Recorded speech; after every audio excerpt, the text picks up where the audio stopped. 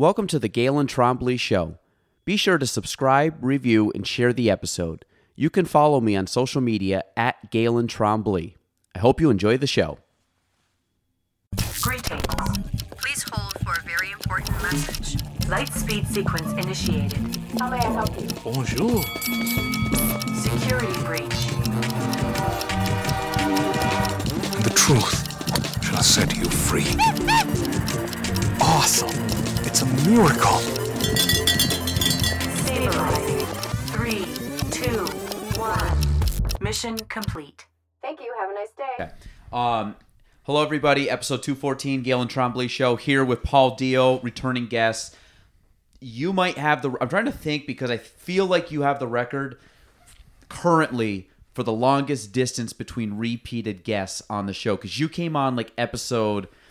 I don't even know if this book goes back. So I put everybody's name, or I say name. Like I use this book and it only goes back to episode way long ago, 115. Yeah, they were putting the 10 Commandments on a tablet back when you started recording things that way when I was here. Most likely. But I want to feel like you were episode like 20 something or 30 something. Wow. And now we're at 214. So you were the longest returning guest. So that's almost 3 years ago, Paul, that you were probably on the podcast. But I'm back, and that's what matters. We're here today. And we got a new improved Paul Deyoe. We had give us a quick recap. Who was Paul Deyoe back then? Where's Paul Deyoe now? And then we'll dive into all the fun stuff. Wow. Okay, that was a doozy of a question, but I guess let's go back. We go back 3 years ago. Things are a little different. Can I also say first? I always have people when we come on. This is gonna be a fun podcast because I know Paul pretty well. That this is like we're gonna get some recaps and dive into stuff. It'll be fun. You're the first person that went and did like the mic check before, and it was perfect, and it sounded like you should have been on the air. Have you ever tried doing any kind of radio podcasting or anything like that? I have been told that a voice for radio that we could do someday. So, hello, everybody. This is Paul Deyoe. We're on WPLA Radio, talking today with Galen Trombley. One of the things we're going to discuss coming up is the changes over the last 3 years and where we're headed in this direction. So someday you're gonna do my voice. You're gonna do my intro at some point. When I did a new intro, which was like me just kind of messing around. I'll get a proper intro of Paul Deyoe's voice. Paul, live from downtown Plattsburgh. It's the Galen Trombley Show, broadcasting live. I gotta get my script down. And we'll dive into where we're gonna do the next version of Paul. But Paul, tell us where you were back then, where you are now.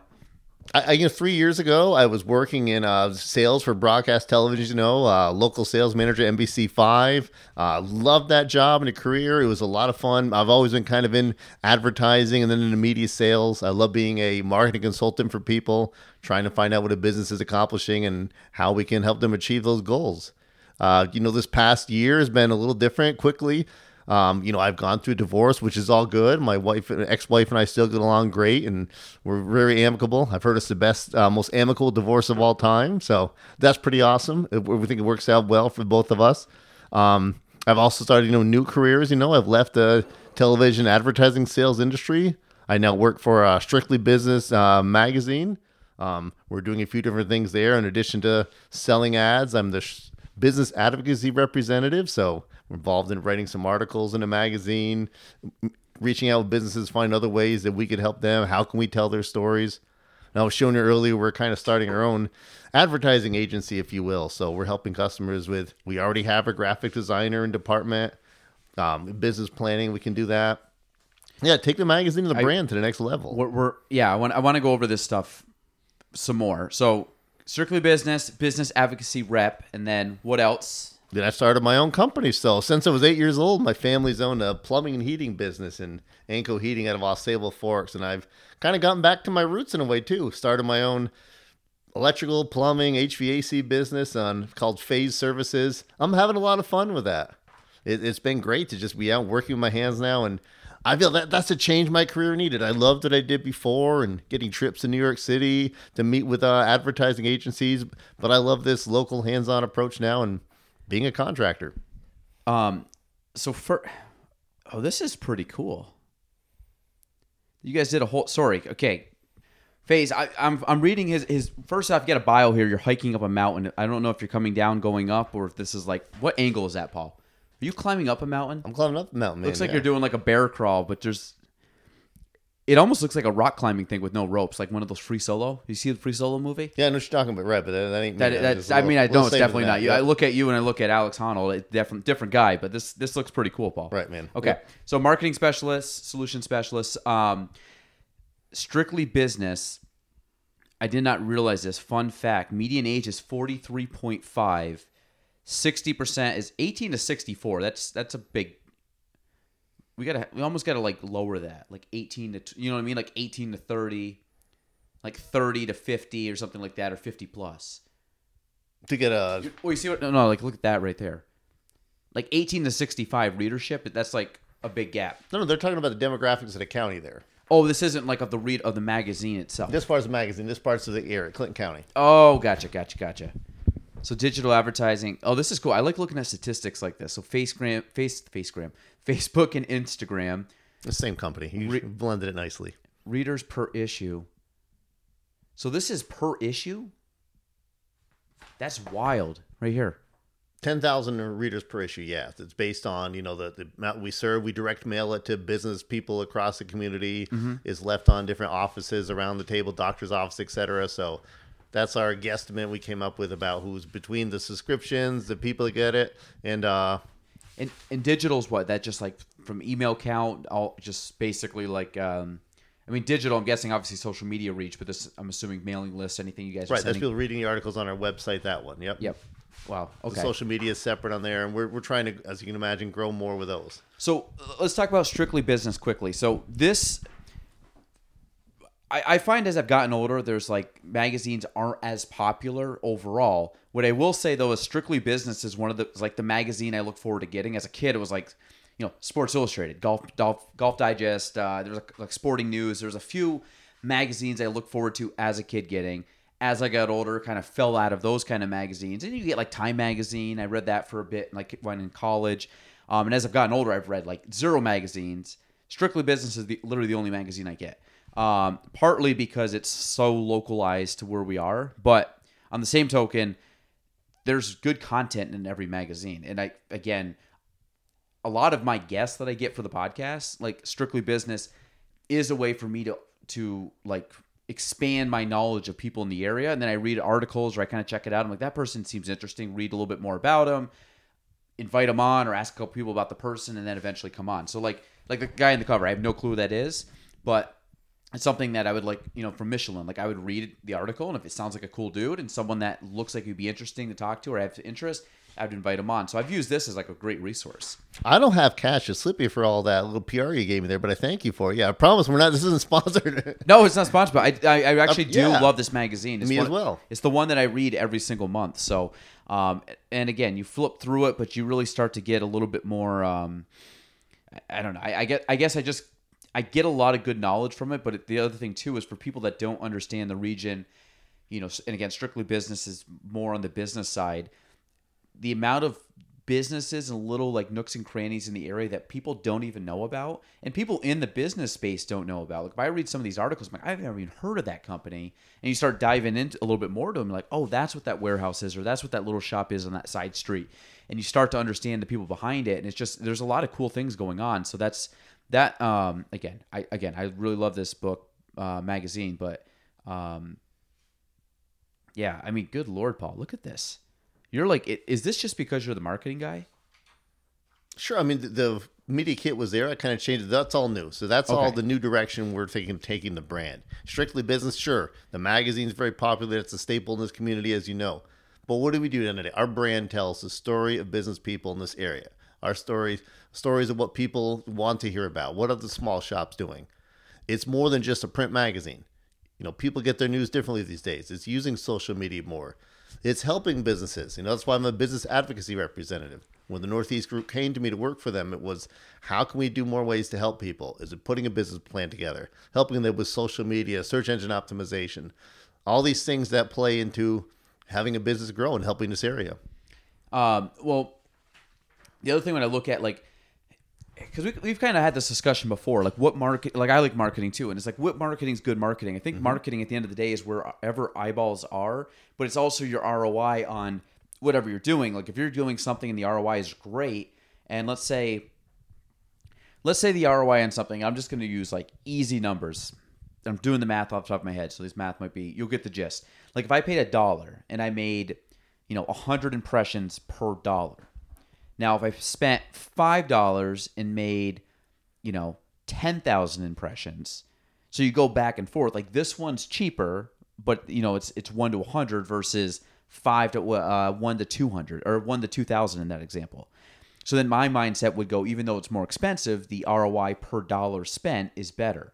Now, my mind also goes, if those 100 people are better target market or clients or the people that I want to be in front of or want to associate with, even though it's not as good of an ROI, it's a better, what's that called, subject group than the 2,000, where maybe the conversion on that 2,000 is slightly more, but they're maybe not as good of clients. And then you can really kind of play that all the way down. So my mindset is like whatever works. Like to me, Strictly Business, like the magazine, this magazine works because of the people that it's getting in front of. And obviously going into like the digital space, there's some magazines, if people were doing magazines, it's just not that popular. And not that it's a bad magazine. It's just the interest rate not interest rate, not bank interest rate, but interest, the rate of interest of a person in that, whatever that median is. So like my thing is like this magazine, I don't read a lot of magazines. It's hard to like find time to read and skim through. But this is a magazine that I find the value in that. Even if I can't have time to read it, I will flip through it and make notes of the articles I do want to read and come back to them. And I might not go cover to cover, but I might hit 1 or 2 articles. There might be 7 articles in there. I might hit 1 or 2, and then some months I might hit 5, 6, 7 of them. Sometimes I'll skip it if I'm like, I either know that, that, or I'm not interested as much. But I find marketing is wherever the ROI eyeballs are attention-wise, and then how does it translate to your actual business. So to me, like anything with marketing makes sense depending just how you use it and who you're getting in front of. And advertising is one small piece, right? It really, Yes. What are you trying to accomplish? Who are you trying to reach? Right? The product, place, promotion, price, the 4 Ps. And it might be a little bit outdated, but it really holds true that the promotion is one piece. So what are you trying to accomplish? Where's your best opportunity to grow? You graduated marketing, right? Yeah, I've got an MBA from Empire State College. So good question for you. So you have the advertising, you have branding, you have like direct response, you have I'm trying to think of some other ones that would jump out, but Billboards, But like to me, billboard depends what you're doing. Like direct response is like a call to action, but there's also image advertising, there's branding advertising, there's when I got started, the marketing that we did years ago that my dad was kind of really dove into back when it was kind of an up and coming thing, was like direct response marketing, using like technology to lead capture and allowing you to bring that information in. And we still have that. We have it on Zillow, and you have it on our websites and some stuff like that. And the idea of bringing that information in is that we can capture a name, we can capture a number, email, whatever it might be, contact information. But that when it comes to us, it's not necessarily. The conversion could be trickier. It's kind of like we call it like they raise their hand, we're interested. I filled out whatever your sheet is. Mm-hmm. I get Paul Deyoe. I have no clue who Paul Deyoe is. That conversion is more difficult than the Paul Deyoe that I know that comes to me and says, hey, Galen, I want you to help me out with X, Y, and Z. And so the two forms of it, I find the branding aspect of it, which is, image, social media, the meet and greet, like all that kind of stuff, builds up the builds up the branding, the image, which I find things are going more towards personally. Now, this could be my business, and other businesses might be still direct response, but I find that the image idea of it takes a longer time to build up. But it's like a flywheel. Once you get that going, it can have massive returns, but you put in a lot of work up front with a longer let's call it a maturity level till you get to that point where everything's like rolling. Where direct response, you can get stuff in quicker, and it's kind of like that short term, like get me the short term success. But in order to maintain that, I'm going to be doing that for, let's just say a timeline. I'm going to see success quicker, but that level of effort is going to be longer, I guess, because you're going to have to keep working at that level to keep there. Where image and branding and stuff, I find you put a lot of upfront work, not a lot of payoff, but then all of a sudden you get kind of like a hockey stick rate of return, and then you don't have to work as hard because you put in more work up front and we're kind of more patient for the long-term success or the long-term benefit or gain. And then it's kind of like a delayed satisfaction. You delay it, eventually you hit and it kind of pops, and then you realize like, okay, I made it over the hump, and now I don't have to grind as much on the start, and then it's the flywheel effect, where I find direct response marketing, because you're getting people that aren't necessarily really warm leads or hot leads or whatever. I would say they're kind of cool leads. They're not cold calling, but they're just, if we're going temperature, a little bit warmer than cold calling.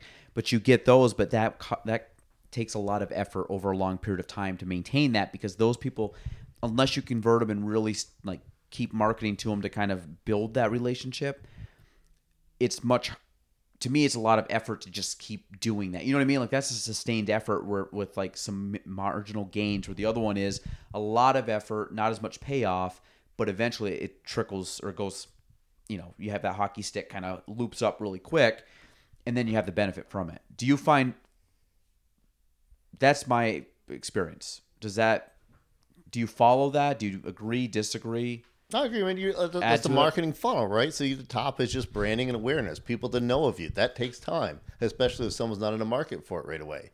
If you're doing that branding and awareness, as you get lower in that funnel, I'm ready to make a purchase of that car now, that direct response is going to work far better. When I see that ad to click here to take that offer of leasing an F-150 for $199 a month, I'm familiar with the Ford brand. I'm familiar with this Ford dealership I'm considering. Now I'm going to click through to take action. Whereas if the branding wasn't there, I'm maybe less likely to do that click. So I guess the way we used to do it, we had there was branded and non-branded. So there was branded, meaning like, this is our company branding out a message, so people knew who it was coming from. Then we would run stuff where we did not brand it to us, but it was still coming to us. So people were responding to that not because of us or our business. They were responding because of the offer, whatever the value was of that ad, and then it would come to us. So it kind of, like I said, they weren't the highest quality leads, but you could get a substantial amount of leads. Like there was a thing I paid for years ago, probably 8-9 years ago at this point, and I was spending, let's say I think it was like $500. I was spending like $500 a month on this service, and I was pumped my first, let's say, month. I started tracking. I probably still have it somewhere in my on my spreadsheets, but like the first week I had 30 leads on this site, and then the next week I had like 40, and the next week I had like maybe 28, and then one week I had almost 50. And this was in a week. So if I'm spending $500 and I'm getting like, let's say 150 leads coming in a month, about a month, that's a massive amount of leads for $500. Now, there was two issues with that. Number one, I had no way to filter those leads, meaning I had to individually contact those people. So if you think about, I'm getting, let's ballpark it during the workday, maybe like Monday through Friday, I'm getting somewhere between 7 and, I'm probably getting somewhere between 6, 7, 8 leads a day, Monday through Friday. Then all of a sudden, like when, you're trying to call them multiple days, then it just got to the point where it was like, okay, I got 100 people now to call. So the issue was I wasn't able to filter out that initial list because a lot of the leads were no good. They responded to it, but they weren't great at converting. So when I got the number, someone could look at that and say, hey, the ROI, like you spent X amount of money and made this, and that's insane, which I would agree. But when your conversion is poor and it's taking you a long time to convert those people, that's also not a great, I looked at, eventually I dropped it. Like it was kind of one where at the end of the day, like I made a little bit of, I made money off of it. So the ROI was there. The problem was just the timing that it took just was not significant. Now, granted, this was 7-8 years ago. Technology wasn't as strong as it is now. I wasn't as attuned to what I was doing back then. Now, if I was to do it again, I would figure out some type of, with the landing page, something to kind of almost like pre-screen the lead.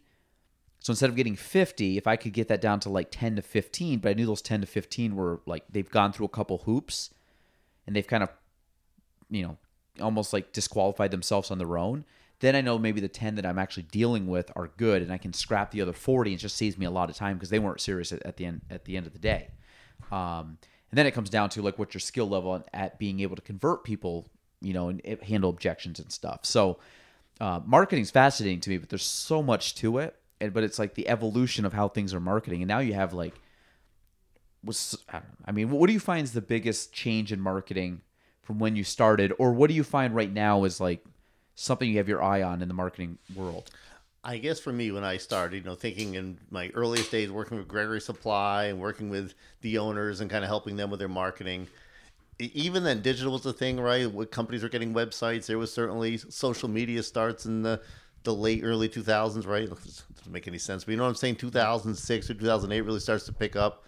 You've seen that growth, right? Social media, the way that people consume video and what eyeballs are doing. There's so many different ways digitally. Television is still a wonderful way to reach people. There's still local news reaches more people really than any other mediums, and they're trusted more. But if you look at social media overall, there's so much more targeting capabilities. So maybe if you're looking to broadcast a huge net, sure, some traditional things would make sense. With the targeting though, with the digital products, there's so many more things you can do. Look at certain things like YouTube. I watch a lot of YouTube at night for my television. Yeah, or same. Hulu and the other types of Sling TV that are out there. The targeting's unbelievable. You want just households that have an income over $100,000 in Clinton County? Done. That automatically filters out some of those others. The leads are better. Your cost per thousand's higher, but it's more who you're trying to reach. So do you find, like I've always come with the idea that, if I could be everywhere, I would be everywhere. Sure. Like that's the goal. But then you look at companies like, let's take some big name companies, Apple, Tesla. Let's take like Tesla. It's the highest, what's the word? It's the most valuable. It was, so if this is wrong, someone fact check me, but it was, the last time I checked, was the most valuable car company in the world, does no advertising. So when you look at something like that, like they put all their money into R&D and things, so they've made like a product so good that they don't really have to advertise, but they get people so much like word of mouth, which that's advertising. Which is, yes, and I would say nothing's better than it, by the way. Correct, and I would say that the holy grail for a company is to get to the point where you can completely slash your marketing budget to next to nothing, because you just have word of mouth and repeat, and everybody just comes to you because of your product, service, whatever that might be. It honestly takes a lot of like trial, error, improvement, R&D to get that product or service up to that level. But there's certain places, like if you have a certain restaurant or you have a certain, service provider. Like I know we were kind of, joking when you were doing some work around here and you were mudding. And we both talked about, Bud Wynn being the master mudder. Like, but I've heard that from many, many, many people. Mm-hmm. So Bud's not going around advertising. And Bud's a great guy. He's not going around advertising about how his mudding is. He just has a bunch of salespeople out there basically repping him, and he's getting, he's probably got more business than he can handle. That to me is like the highest level of achievement in the marketing, for a company in the marketing space. It's tough to do it. Very rarely do companies actually do it, and then you have companies that are very well known and they pump millions and millions and millions behind advertising. Like you said, cars, or, whether it's soda or beer, or basically take any company that does Super Bowl advertising. Like major companies that are pumping so much money into advertising. But then I always find it fascinating when you get like Apple, who like has done advertising. You see some advertising, but not a whole lot of it. And like Tesla, you don't see any advertising. And I'm sure there's other companies, if you really like looked at it, like I don't think I ever really see advertising for those people or for those companies. What are your thoughts on that? Is because you think it's just the word of mouth? Because that's the best way to market. With these large companies and why they're spending it? Or no, not why, but like the ones that don't spend, which is like counterintuitive to what most businesses think. So if you're taking a look, Bud Wynn's a good example, right? He's someone who's probably not looking to grow. He has enough business coming at him where his word of mouth is the advertising. That's all he needs. He's grown his brand to that point through his reputation and his work. If your business is still looking to grow, and that's why you'll see Google, Amazon, Facebook, etc. It's always funny, those major brands that are, Facebook's one of the biggest digital platforms and ways to reach people. They still use television, YouTube, etc. to reach viewers to grow more. Like I guess when it comes down to like the hard part in our business, when I started, I think I just got like something for my Facebook page that I hit my 10-year anniversary of a Facebook page. Which you think about, like 10 years for a Facebook business page, that doesn't happen a lot right now because most businesses weren't really advertising on business pages back in like, you know, I might have started, it was 10 years. It would have been 2000. I think it was March of 2012 was when I started my business page. So I hit like my 10-year anniversary. So I remember at that point, nobody had a business page. Like in at least in real estate, there was nobody that had a business page. And I remember signing up for it. I'm like, I don't know what the hell I'm doing. And, you know, you kind of plug away. And my first posts were awful. Like, they were just generic and crappy and, like, what you shouldn't be doing. And then I grew it and grew it and grew it. And I remember, like, having, like, under 100 people, like, liking the page. And then I remember seeing, like, if I had 5 people that liked a post, that was a big deal. Like, usually I had, like, nobody or one. And now, I haven't really put a lot of effort in the last, like, couple years on it. But I'm, like, in the 2000s and I look at that for like a local real estate person up in upstate New York. That's a lot of people for those kind of pages. I kind of joke like, if you look at like Becky from High Peaks Brew, she's probably got like 3,000 followers, and she's great, love her business, and she's a great person. But she's also the only mobile coffee bar in the area. So then people kind of look at like that as like everybody likes that because it's the only option. It's like contractors, like, or, you know, realtors. There's like 150 realtors. So like there's 80,000 people and like, you know, how many of those are kids? So really like how many people actually own homes or are in that market? Then you kind of like spread it out across everything. And it's really averaging, you know, a low amount per agent if you average everything out. So that's why I always look at like where you're at relative to how saturated your market is.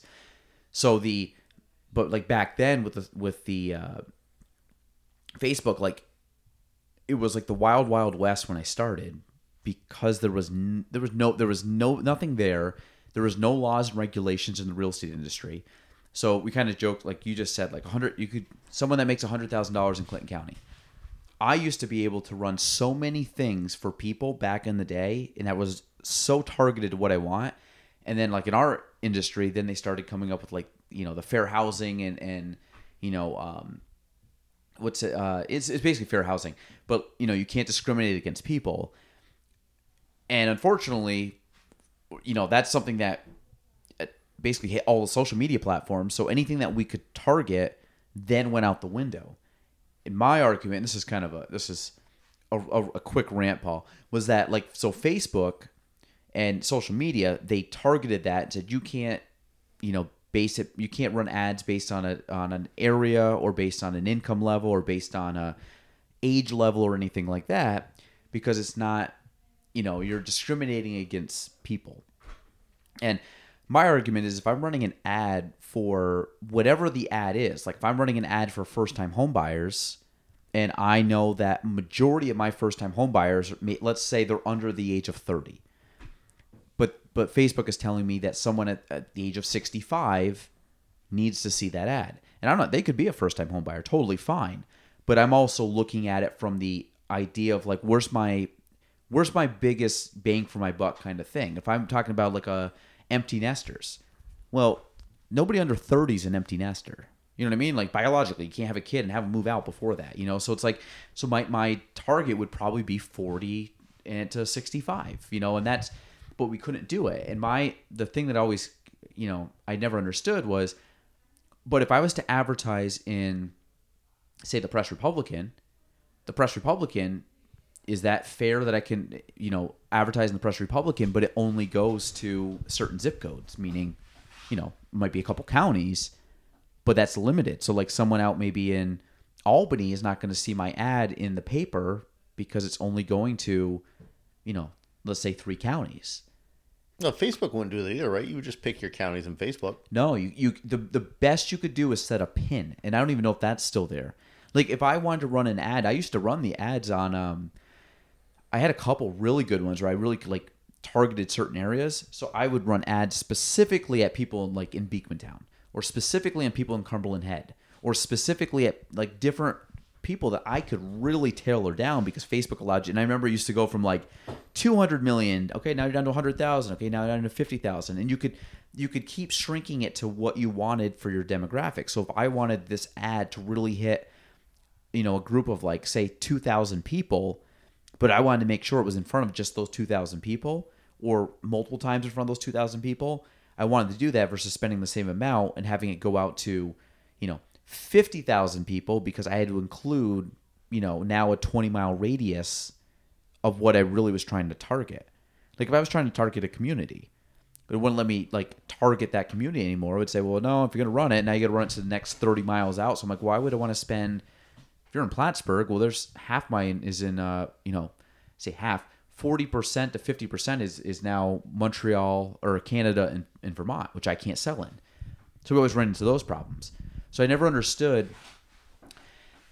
how that would translate to like whether you run it in the paper or whether you run it in other media or mediums, but they were, they didn't have the restrictions because social media came out and then they started pinning it on social media. So that like I had to make adjustments and it hasn't gotten as good as what it was, 6, 7, 8 years ago before they switched it. And I'm all about the fair housing, but I find that there's certain things like fair housing to me is like if someone calls on a lead or calls on a house, like I have to treat them fairly.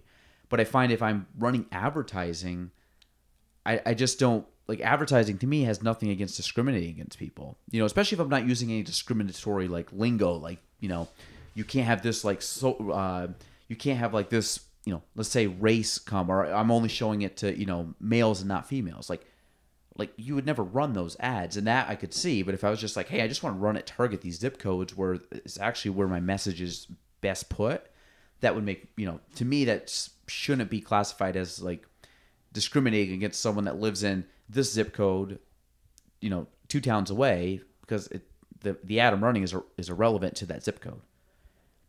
This has nothing really to do with you. This is just a rant on my part. But I'm going to listen, man. But you got free beer, I'm listening to you. This is great. Because this is like the marketing aspect when you talk about target marketing and really diving in with, because this is what I'm getting at, is that's one of the flaws that I found in certain marketing is like in my business, because there's more regulations. You going in like as a contractor and running those ads probably have free reign to do whatever you want because it's not as regulated. Like I have friends that are in finance and they're so regulated, they have to have everything they post approved before they can even post it. So it's sometimes it could be more the industry, but like that's one of the things in my industry that's very difficult is that they keep kind of adding more rules and regulations, which then makes that's why there's certain things I stopped running a lot of Facebook ads and stopped running those things because of I wasn't able to really target and hit what I wanted to hit, and I had to kind of think outside the box and work around that, which I was able to do, but that was a massive, like I say, advantage. It was at the time because nobody was doing it, and I was probably the only person or only one of maybe like a handful that actually was doing it regularly or successfully. So then you kind of took that away, and I'm like, okay, so now I'm the same as everybody else running ads that really aren't that great. That don't hit. Yes, and I think that's a bigger problem in the extreme growth of targeting capabilities. You look at the healthcare industry; it's a similar thing that they know, but the things you're searching of, everything on that cell phone, everything you're doing, the hospitals you're going to, they track all that. So, I know that Paul Deyoe searched for XYZ health thing. He went to these doctors. He probably most likely has X disease or X situation he's got to deal with. They're then going to target me with extremely targeted ads that are like, oh my God, I was pulling up my phone. This is exactly what I have. You get into privacy concerns at that point that it's so. Well, it's like so what do you think about the ad? Like if you and I right now, and we'll see maybe before we're gone, I start talking, I don't know if these ads exist, but let's, okay, perfect example, Yeti. I got a Yeti sitting here. I haven't looked to buy a Yeti. I haven't done anything. I don't think I've ever even been on the Yeti website to look at getting a Yeti. Chances are, like my phone today, if I go on, like let's say Instagram later today, I will have a Yeti ad that pops up, and it's not as bad. Like if I was to go to Yeti and search on Yeti and like look at buying a product on Yeti, then I could see myself being retargeted like almost like within minutes on another platform, because it's all synced up based on your your email or whatever you're logging in, which is fine. I understand that totally, the retargeting. But the aspect of just speaking and never going on the website, never looking it up, just talking about it, and then all of a sudden it's on your phone. So it's kind of the one, like, which obviously has to do with your phone, like what information is going into your phone, even though you're not actively putting that in. And I think that's where people look at the privacy aspect of, like, we're having a conversation and we're not actually, like, we don't have our phones out, computer out, looking this stuff up. But if I start getting ads for Yeti based on, like, my phone or whatever picking up what I'm saying, and I get retargeted that, like, that's a little sketchy, because it's not the act that I'm getting an ad for Yeti, could care less. It's just the act of, okay, how is that being performed? Who's listening in? And that's where you start getting the people that freak out about that. And I think if you asked Apple, Google, etc., they're going to say they don't do that. Sure, the phone's always listening, but that's only for the commands that you're going to give it through. Hey Siri, here Google. Yep. Is it happening? I've seen instances where I'm myself going, man, I just said that out loud. Now I'm seeing an ad. I don't know that really is a thing. It's just that. Well, it's also like, remember back in the day, like, two things you like would never give out back in the day was your social security number and your credit card number. Like, and people still to this day like wouldn't give that out to you. Now, granted, and most people just don't go give their social security number out to everybody, but how many places now are like, give me the last 4 digits of your social security number as a way to, and that's common, I think, now.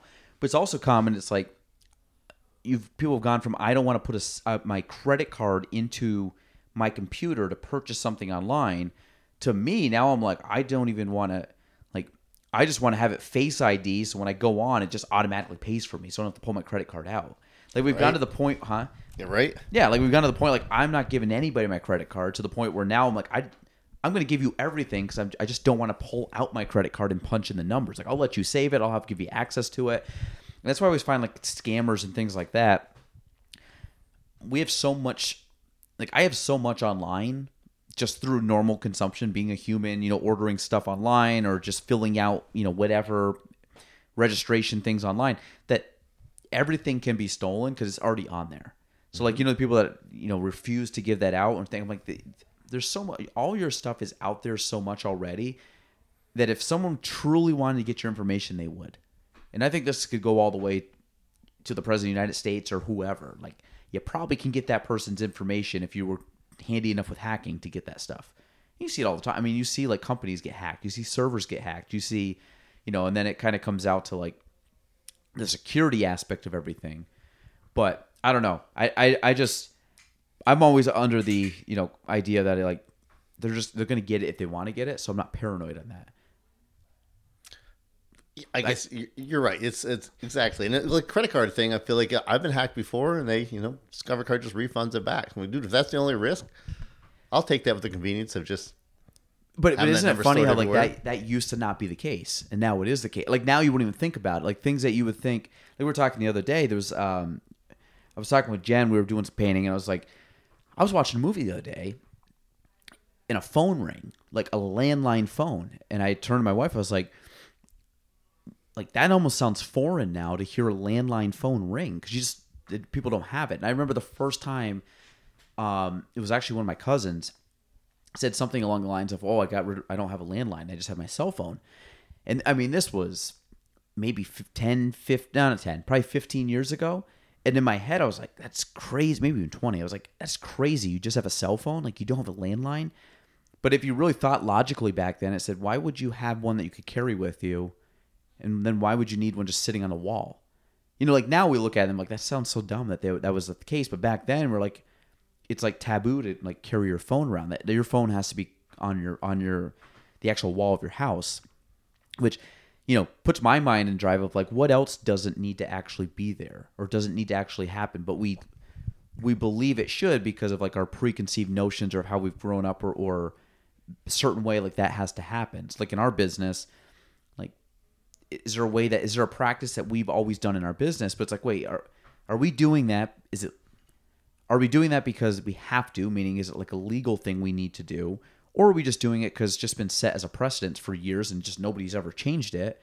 and it's just become common, but it doesn't make any sense to do it. So why don't we just change it and make everything a little bit more streamlined?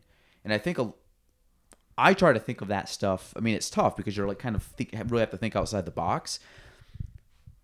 But I find a lot of that stuff opens the door to more efficiencies, like more, just simple things that you're like, oh yeah, that makes sense. Like, why would we keep doing it that way when we can change it and just make it more simple? And a lot of this is time saving, like effort or, I don't know. You could think of anything like that in your, or even since opening, the new business. Have you, like you and Cody, have thought of anything that jumps out that you just said, well, this is way easier than what we were doing a month ago?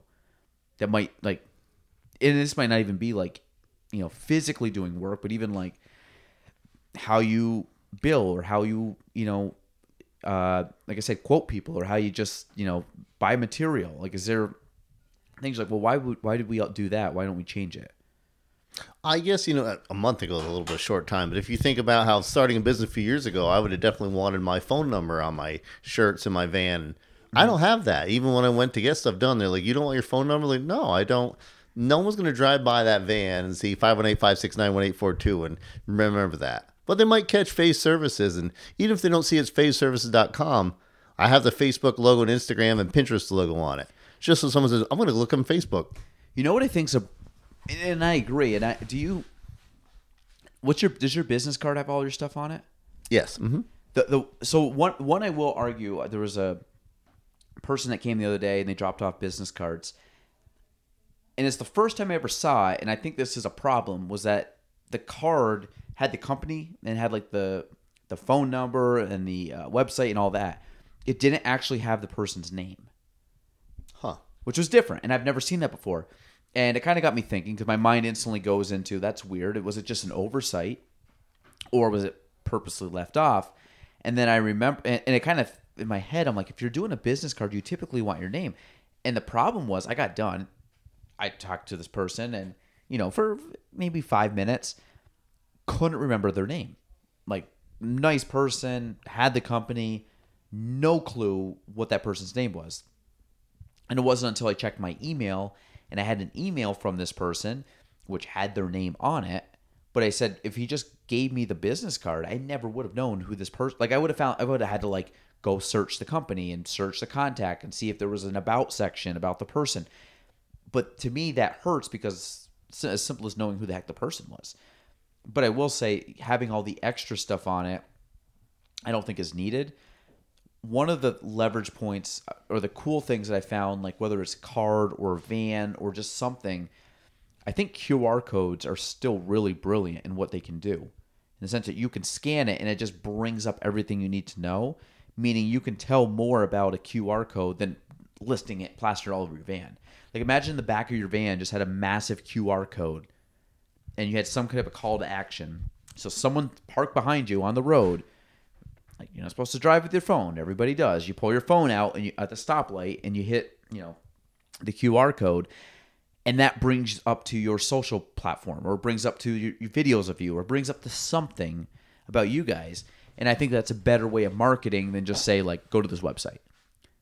But same thing. If you give someone a card and it's got a QR code that then transitions them to your website, or a landing page to sign up for something, sign up for your newsletter, sign up for a free gift, sign up for whatever that might be, some item of value. That's a way to call capture that person. Sure. But it's also a way for you to expand and say a lot about you by not putting a lot out. I would agree with that, but I would say that's kind of in the moment. So that QR code's great. It's on the back of a business card, like restaurant menus, right? Yep. If I'm though trying to brand my people to remember me, maybe they're not able to do that, or they're not at that moment in the business. They see Phase Services, keep seeing that obnoxiously large Facebook, Pinterest, Instagram logo. I just feel I'm putting that thought in their head, so when they're ready. 100%. No, 100%. Like, your van's got to have it, but I'm saying as like an extra step, because you talked about like, okay, I'm not putting my number on, they're not putting everything else, but if you put a QR code with something on the back, I think that's the way to like pop it up. And I'd rather have that than a phone number, because people are going to use a QR code. No one's going to write that phone number down. Minimal. 100%. And even a website. Like, you won't remember the website. Sure you won't. And it could be something simple. Like, ours is CavanaughRealty.com. Like, it's pretty, like, if someone had to look up Cavanaugh Realty, be like, I don't know, CavanaughRealty.com. Let me check it, because it's simple. Maybe was it last year? I think it was last year. I was sitting down watching the Super Bowl, and Oh, yeah, the QR code ad. yes, and I remember sitting there, and the QR code goes up for 30 seconds, and it cost them probably $3 million to run that ad. And I remember sitting there watching it, and my wife Gina, she was sitting there, and I was like, "That might be the greatest Super Bowl commercial I've ever seen." And she goes, "What are you talking about? This is like so stupid." I said, "Watch the amount of people that, because it doesn't give you any reason. You have no clue what it is and what it was to do. It taps into our curiosity. What the hell does that QR code go to? Am I missing? Is it a free giveaway? Is it something cool? Is it just like a Pepsi commercial? Like, what is this whole thing about?" And then I ended up reading, I think the next day, whatever the company was, and I totally forgot what it was. The server went down because so many people. I mean, you're in front of, let's say, 120 million people watching this, and 100 million of them have cell phones in their hand as they're watching it. That's a great way to. And now, I have no clue what the call to action was or what that brought them to. I don't remember, yeah. But at the end of the day, the server went down because so many people looked at it. And in my mind, I'm like, that is perfect because people are already there. You're already tapping in, but you give no reason to, make someone look away. And the other thing too was like, think about if you're just hanging out and there's noise and all of a sudden the screen goes quiet. What do people do? Because there's no sound. It was just blank. It was like quiet. People like look and like, who paused the TV? Wait, what the heck's going on? Did the TV fall? Like what's going on? It brings people's attention just by turning the noise off. Because then people think, did someone pause the TV? Did someone turn the channel? Did the TV shut off? Like, and you just look up and you see this QR code staring you in the face for 30 seconds, which is people like, this is stupid. And it's like, what the heck is that? Hey, let me go get my phone. And then you go, like, you have time to do all that. I thought it was brilliant. I thought that was probably the best Super Bowl commercial from effectiveness besides just like the memorable, like, one-liner joke ones. Yeah, and that's right. You got to stand out. If you're doing the Super Bowl, that's the way to do that. I'm not going to say it's not branding, but you're better off with something that's going to just pop real quick and get someone to take action. If you're Pepsi Cola, Frito-Lays, that kind of thing, boom, that Super Bowl ad's great. You see that and like, hell yeah, I want to get some Fritos right now. That sounds great. You only going to see it one time. You already know what Fritos is. Yeah, I just think it's so simple. It's almost like someone just like really outside the box is like, let's just like not think too hard about this. And then it's like, that's actually brilliant. Because most people I think would go think too hard on that. Like we got to one up the other people. We got to make this like spectacular, this blockbuster movie. And then some jabroni was just like, just throw a QR code up there and put no sound and let's see what happens. I don't know. I think it was brilliant. I agree. That's fascinating. Right. There's no noise. I mean, what the hell's going on exactly? I looked at the QR code. I don't remember what it was. I wasn't in the market for it. But I was like, I got to see what this is. I'm intrigued. I almost look here. I'm going to look this up because it's actually bothering me, the QR code. Because there was one the year prior or 2 years prior. It was a hockey one. Do you remember that one? And it was like, I want to say it was like Cindy Crosby. It could have been something totally different. And they were playing whatever it was, like almost like pick up hockey, like on a pond or something like that. And it all of a sudden it just like shut off. And it was like, I feel like they were playing and it showed them like both scoring and all of a sudden it was like showing kind of flashing the score back and forth. And it was like, a neck and neck game. And all of a sudden it just like went black. And then like a QR code went up and said, look, visit to find out who won or something like that. And that one blew up. And I feel like the person that, did the one the following year just like one up that idea. So let me go. QR code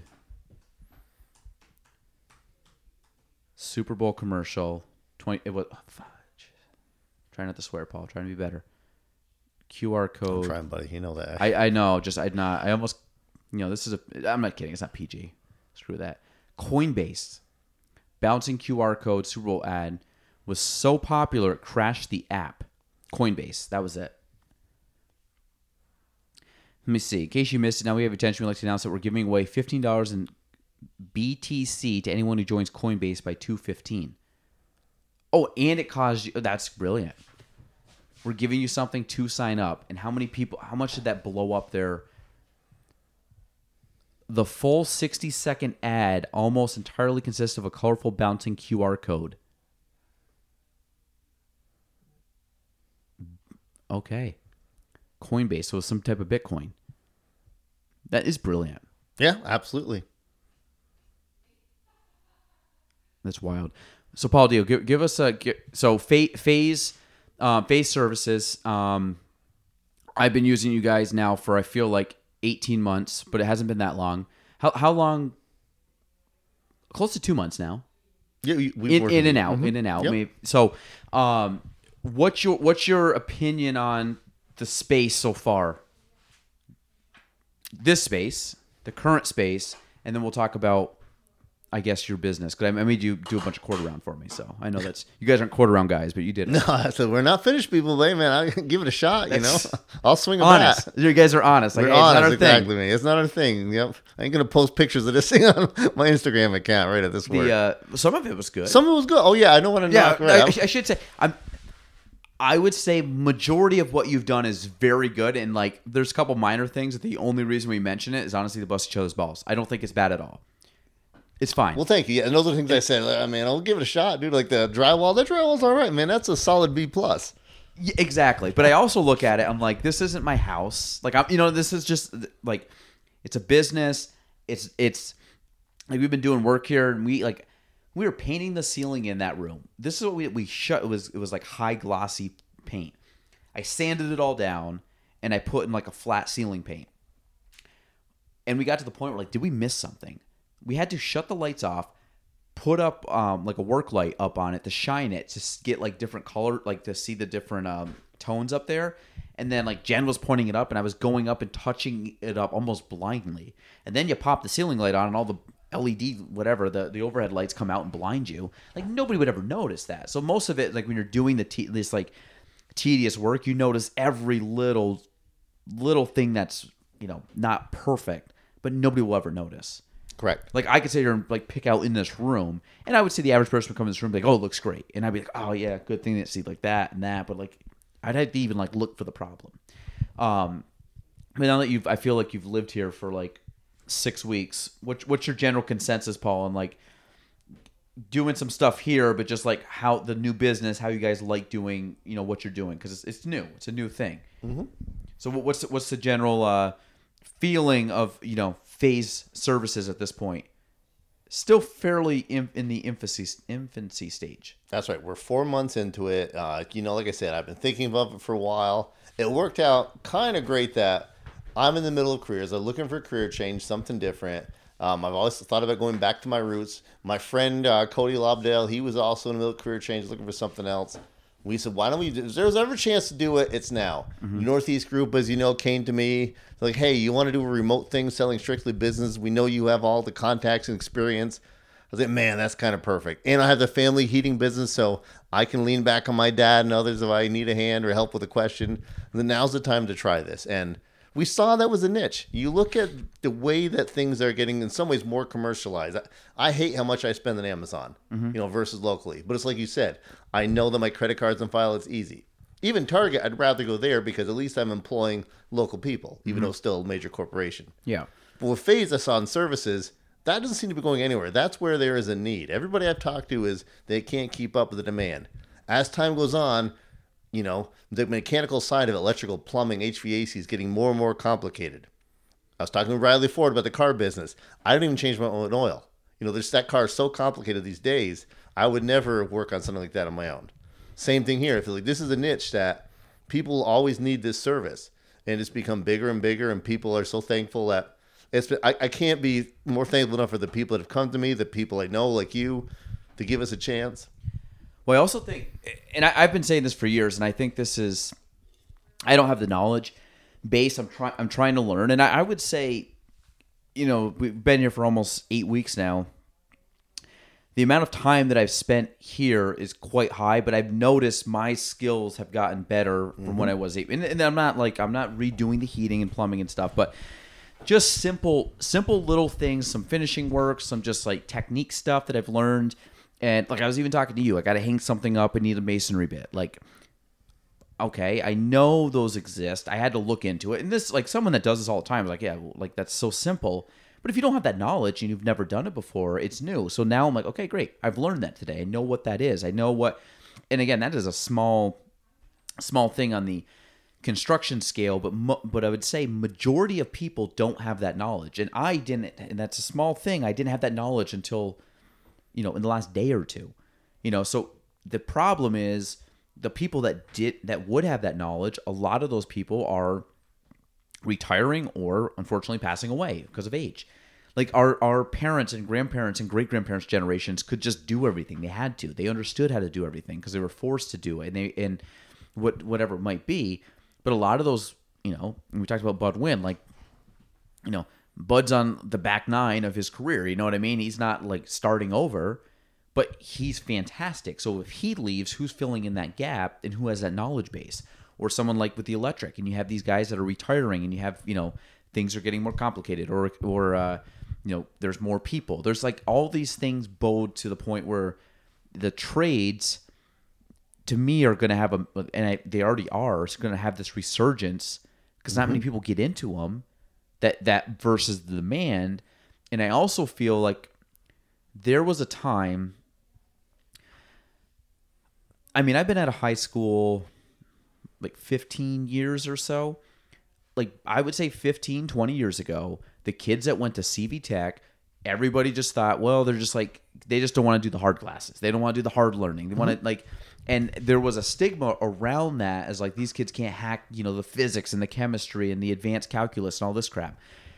But then you realize like, oh, those guys can build their own house. Like those guys can fix their own car. Those guys can weld and build or do electric or do all these things that are way more important than figuring out how to get to, the Pythagorean theorem and all that crap. Like, and I find that has transitioned. Now you're seeing like a generation removed from even 15, 20 years ago that have retired. Now you're looking at it like, I can't find anybody. I can't get someone to come do any work. Why is the price so high? It's like, well, one is supply and demand. And also it's essential as can be. I mean, we went through COVID. Like anybody who's lost heat in the middle of January in upstate New York knows the essentialness of, someone on call that can do your HVAC or can do your plumbing.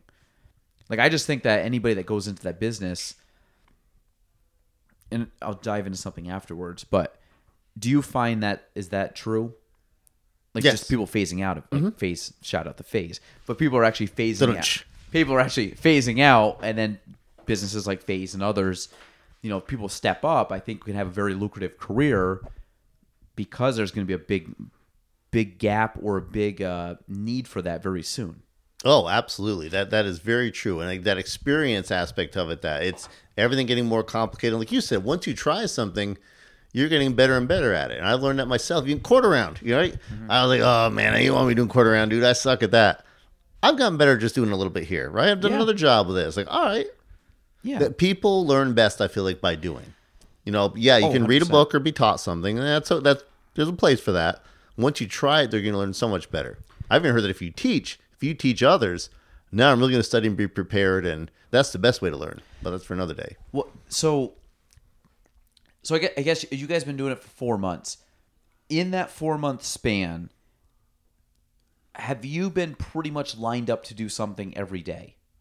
It's getting to that point now. Almost it wasn't, obviously at first you're unknown, but after a few months, like, oh man, we got stuff. We're booking out a couple of weeks almost now. So, and the reason, or the thing I'm getting at is like, take 4. I'm coming from my industry, but a lot of different industries. Like, if you're just starting up a business, like typically 4 months into a business, it's very hard to get like a steady stream of clients or income or whatever. Someone like you guys going in and having the knowledge base and doing some like social media marketing, which a lot of things don't do, to me is you start to increase, the word of mouth or the the brand image of you guys. But in 4 weeks or 4 months, you're getting to the point where it's like, okay, we're starting to get that steady stream of people. Which, for contractors, we talked about like advertising. Eventually, you get to the point where like we don't really have to spend money on marketing because we're booked out 6 months.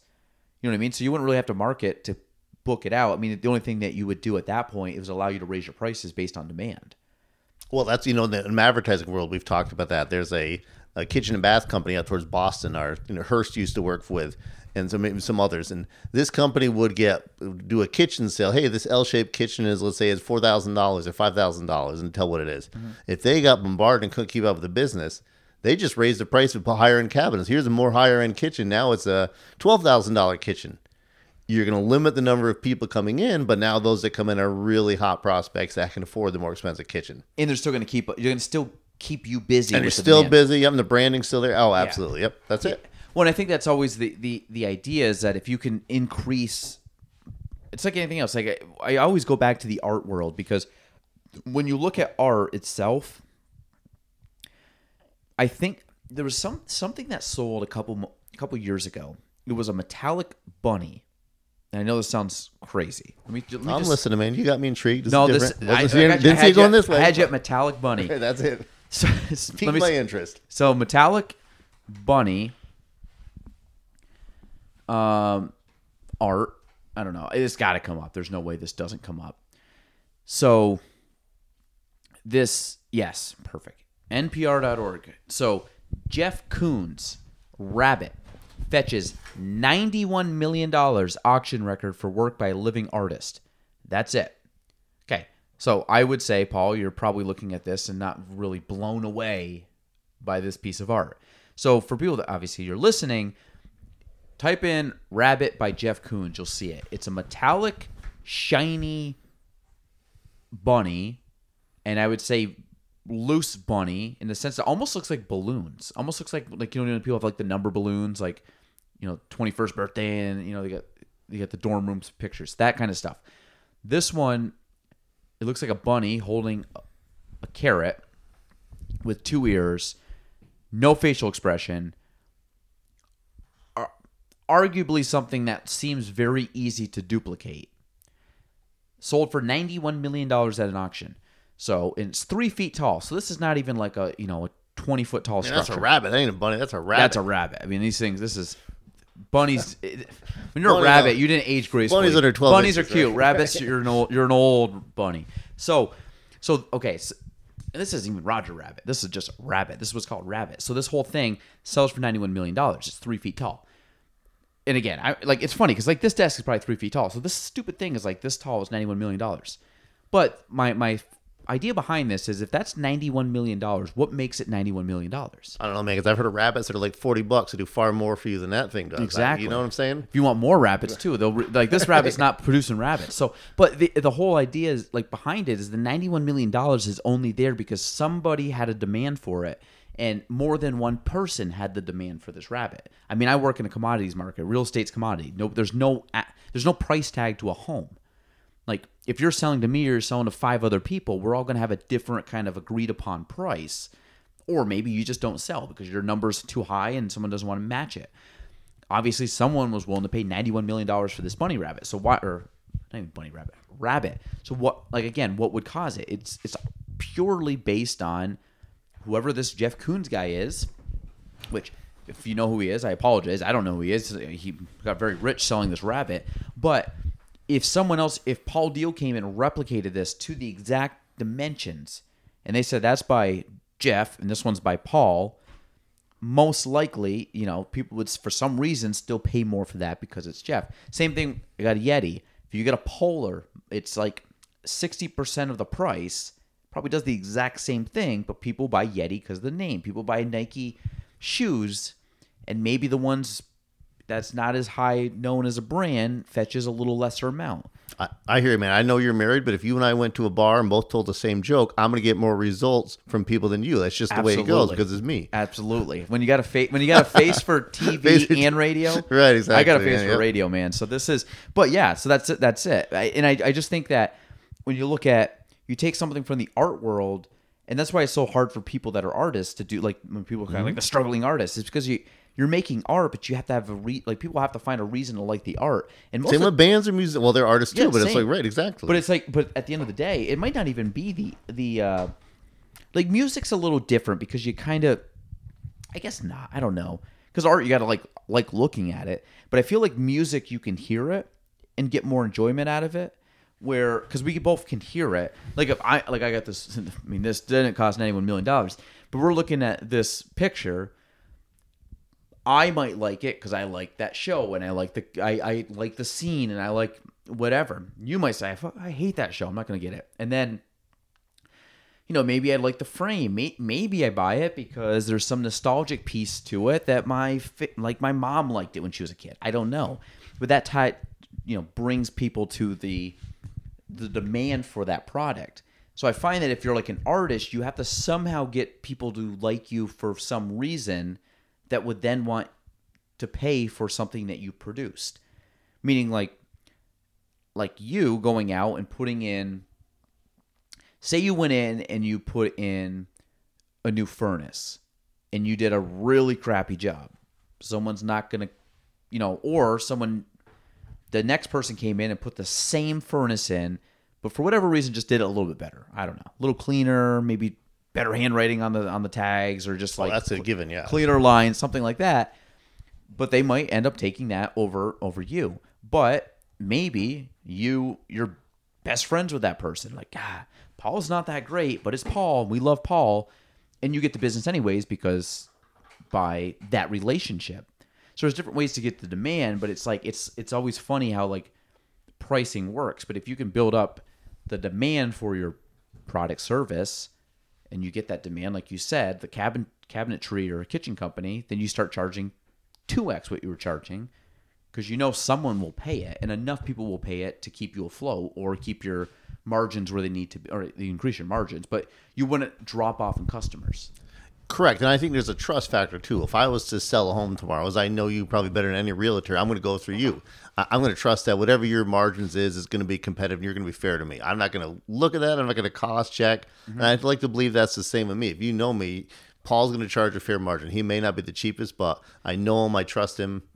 He's not going to be the best, not going to be the nicest, but we like him. Yeah, it's like my finish carpentry. I'm going to be called Cutting Corners Finish Carpentry, right? That's. I still think you should do that, and then Little Caesars $5 pizza. Is it good? It's hot and it's ready. It's $5. I mean, come on. That's. I was going to say, what's funny? I do love Little Caesars pizza. I'm not knocking on you guys. I do love Little Caesars pizza, but it's funny. They don't actually put good. They just say it's hot and ready. That's all you need, baby. Right? That's their niche, exactly. It's like we want speed, we want convenience. They're not saying we're the freshest ingredients. Tomatoes growing right out back here, and they're not saying that. Yeah, we're not saying this is straight from That's Italy. not their game, exactly. No, it's like hot and ready. Like it's hot and it's ready, baby. It's $5. You're hungry. It's $5. Like just show up, give me a greenback, man. And see ya. Yeah, that's. I agree. What is your favorite pizza place locally? I say Giuseppe's. I do love Giuseppe's, but I'm not gonna say the pizza place. What's your favorite pizza locally? I really love a New York style. Thin crust, right, with a... Can you give me a company, though? Like, restaurant company. Can you give me a restaurant locally? A local one? Or, just give me, like, anything. It could be Little Caesars. I love New York pizza, man. So, I've heard that from a lot of people. I've had it once, I think, before. You know what my favorite pizza is? And we had it a few months ago. I've gone to this place before. I have never ordered pizza from this place. We got it on a whim. Like, let's just get pizza from there and try it. And this by far now is my favorite pizza in Plattsburgh, the thin crust pizza at Mickey's. Oh, I didn't think of Mickey's. Right, that's on my list now. Like, growing. When I think about Mickey's, like Mickey's is great, right? It is, but Mickey's I always find is like an underground gem because it's kind of like it's in its own little niche, like in the area, and you typically people go to the bar and stuff, and people go to a restaurant. But I find if you're going to a restaurant, not a lot of people just order pizza when they go to a restaurant. You might order it more on the bar side, but I've been to Mickey's plenty of times. I never ordered the pizza. Like I'd get wings or nachos or something, but we've never ordered pizza. And we got it, and that is by far my favorite pizza. But it's the thin. I think they have thick and thin. The thin crust pizza there is the best pizza in Plattsburgh, in my opinion. I might not be arguing with that. Right, it is really good. Take it for what it is. Yeah, I got you. You know, my other. It's not my favorite. It's a totally different style, but it's in my top like 2 or 3. Is just the Arnie's pizza. Different style. Totally different, like cook like everything under with the cheese. All right. And it's in the crust. The crust there's like it's almost like a buttery crust. Like you don't get like I don't like the really doughy crust. So when you get like the generic, you get like a Dino's, Bazzano's, you get like those kind like Zachary's. They all have that like thick dough crust. The pizza part I like. The dough was like too heavy for me. It's always like thin crust pizza because just like you get more toppings, but it doesn't fill you up as much with like the crusty part. But then Arnie's has like that buttery crust, which is really good. So, yeah, that's like North Country Club pizza. I don't know if you ever had that in Keysville. Now it's called North Country Food Company, something you can buy at Arnold's Grocery. Is it still good? It's still really good, right? You buy it frozen now. It's not at the restaurant. You buy it frozen, cook it at home. It's really different. It's not like any pizza you've had before. The crust is different. I don't know what he's doing in it. but it's wonderful. It's a niche. It's weird how they. Is it my favorite? No, but it's completely unique and. My favorite's Mickey's right now. If I had to pick, you give me one pizza, I'm getting Mickey's pizza, the thin crust. It's hard to argue that right now. I'm trying to think what's. Like, and there's some good ones. Like I love Hobie's. I love Giuseppe's. I love Giuseppe's. Hobie's, yeah. Like they're all good. I mean, I'm not saying that these places are bad pizza. I'm just saying I like Pizza Palace for what it is. It's not my number one style, that thicker crust, but I like it. I like. See, I like. They have really good wings. They do. My favorite wings are the Romeo wings at Pasquale's, Hobie's, whatever. Those. Oh yeah. Those are my top ones. But Pizza Palace has really good wings. The pizza's good. I always find that sometimes the inside of the pizza is not fully cooked. Like I've had it before where like the inside is like when you like pull it off, like when you like pull the pizza off, you cut it and you pull it, and like the inside of the cheese just like drags off the pizza. I've had that multiple times and I don't like that. Yeah, you definitely got to look cool a little bit for sure. It tastes good. Don't get me wrong. At the end of the day, it all goes in the same place. But to me, it's just like sometimes, like maybe that's why I like Mickey's. Just pick it up. It's just there. It's like solid, holds together. Eat it. It's great. You fold it up in like a little like burrito look, and you kind of have that. So I don't know. This is like an aside, but I think Mickey's pizza, because nobody thinks of, like I don't think people think about it, but I think if you tell people that, they're like, yes, Mickey's pizza, thin crust. I got to distinguish it. I got to distinguish it. I love my boy New York pizza, but I might change my opinion. I do love Mickey's thin crust. They're close, but the New York pizza though is just takeout. Yeah, exactly. It's just like quick, like you mean to take out and go. What's your favorite? If you could have one food the rest of your life, Paul, what would it be? That's hard because I'm definitely a foodie. I like a little bit of everything. Pizza kind of sticks out as a pretty universal. You have it a few times a year. All time though, it's the one thing you get. But let's not say like on my deathbed, what am I eating or asking for the last meal? I'm gonna be electrocuted. That's how you're going, electrocution. I don't know. No, not me. Yeah. My last meal in prison. Like you're gonna be executed tonight. You're like, well, if I'm getting executed, what's that last meal? Right? I'm actually gonna, if you were gonna waterboard me, I'm gonna totally have a different last meal. But no, I would. Let's not even go the only food you could eat. Let's say what's one food you could eat every day. Meaning you could eat other foods throughout the day, but like. For like some meal of the day, you had to have this food. What could you do every single day without fail? And you want to get sick of it. It might be some kind of a pizza, especially if I can mix it around with different types of it, right? I would give you that. Like okay. If you just said, I can get pizza, but I can get like I could get Mickey's thin crust pizza, but I get to pick any toppings I want, and I can mix up the toppings. I would give you that. I kind of like that because you can mix it up. Maybe get a wheat crust one time. Maybe you're right. I'm trying to balance it out. It's not the worst thing for you to eat. It always sounds pretty good. So you go with pizza? That'd be it? I think so. I'm trying to think. I'm not going to hold you to this. I'm just saying, like like off the cuff. This would be. I like that it's going to be salad, dude. But I'd be lying if I said a salad every day, right? I mean, I try to eat salads every day, but because that's what I want. I think even if you get a salad and you can mix up the salad, I would get sick of salad. Yes, exactly. Mm-hmm. Like if you could say you could have Cobb's, anything. I mean, whatever, Caesar, Asian chopped noodle, whatever. Like you could have all those salads. I'd eventually get sick of salads. Absolutely. Mm-hmm. I think this. I always go back and forth between two. I'm going to give you the one that I think is second, and then I'll give you my first one. Sushi. I love sushi, and I would put it up there. But I feel like at a certain point, I would get tired of eating sushi. I don't eat that. This stuff swam, man. I ain't eat nothing. You don't like sushi at all? I love sushi. So swam, crawl on the bottom of the ocean floor, whatever, man. I ain't eating. You're not a fish guy. No, I'll do an occasional piece of shrimp because I love shrimp cocktail sauce, like extra horseradish. That's crazy. Like there's some people that just do not like fish. No, man, that's swam. I don't know what it is. I didn't have it growing up. Whatever. I like fish, but like so sushi's up there. But I think the only thing that would overtake sushi is Chipotle for me. Oh, I do love Chipotle. Isn't that some good stuff? But this is the thing. Like when you talk about like you could have it every day. It's not the only thing you get to eat, but you could go and get some version of that every single day. I would sign me up every day. I think it's a lot better for you, right? That's more. I mean, there was a certain point where I was eating it like 2-3 times a week. Oh, I hear you, man. And I was, I mean, there was a couple times I met you there, and it was like it wasn't even. There was not one point where I'm like, really Chipotle? I want to go there. I'm like, Chipotle, yeah, fine. Like, it's ready. It looks good. It's there. We like it. It's easy to eat. I always get the bowl. I'll get a bowl too, right? Yeah, easy to eat. Tastes good. Ingredients are good. I also find that the this is the other thing too. The cost for what you get, for the satisfaction, fulfillment, and I would say like let's say the health implications of it is like the best deal going. Just some places I go and I'm like, the food's great, it's healthy, whatever. I'm like, why? I just spent $18 and I'm not full. Then I have a problem with that. Yeah, it's like what I was talking about pad thai once. Like I could buy pad thai at Sawadee for I don't know what it costs. Let's say it's $12 or something like that, or I could spend $42 to buy the ingredients at the store and make a shittier version of pad thai. Can I say that? I don't know if I can, but you know what I'm saying? You might as well spend the $12. Yeah, I mean, Sawadee is actually one of my favorite restaurants. Me too. Would you get pad thai? Pad thai. My favorite's the Kugai. All right. Which is like egg noodles with egg noodles with brown sauce, and it's got like bean sprouts. It doesn't have broccoli. I wish it did.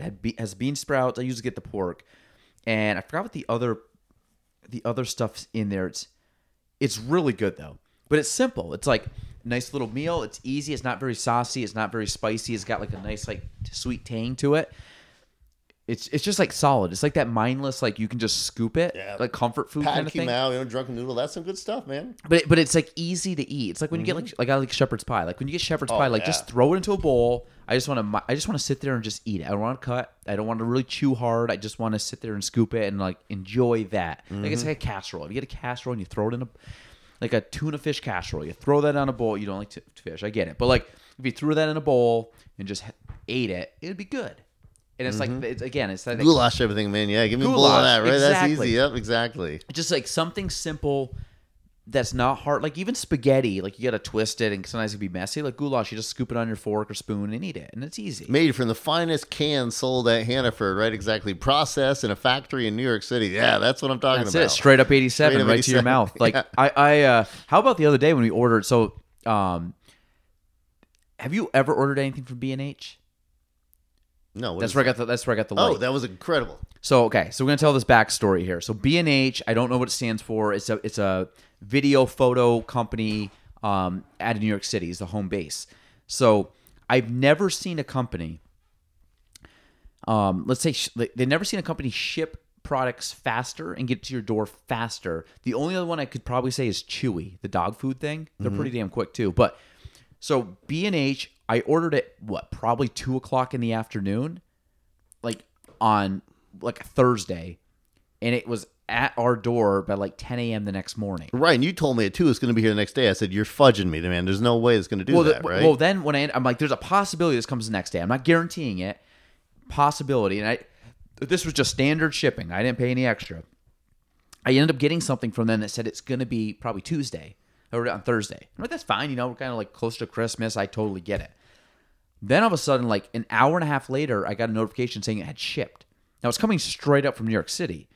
So whatever they did, like put it on New York City to Albany up here, whatever they did, like FedEx dropped it off at like 10:30 in the morning. Because I remember looking, I'm like, we got an extra package. What the heck's that? And sure enough. Oh, yeah. And I got here just after it came and I said, oh my God, that donkey hole was right. Seconds after that, I opened that up. You literally walked in and I had to tell him, like, literally, Paul, I just put it right down on the couch. Like this, look at this. Came in. Like, you son of a bitch. It's here. I'll be damned. Cody's mouth dropped. It was like, we all were in shock. And what I was a day to be alive. What a time. And I was in my head, I was like, $5 hot and readies and one day delivered from New York City. I was like, B&H did me right again. Right? Good. So anybody needs like photo video equipment. And again, B&H, shout out. They were good, but they're a pretty big company down in New York City, but they have a ton of camera. If you're a camera video guy, like they have everything. It's like the Walmart superstore of that equipment, and they ship fast, hot and ready.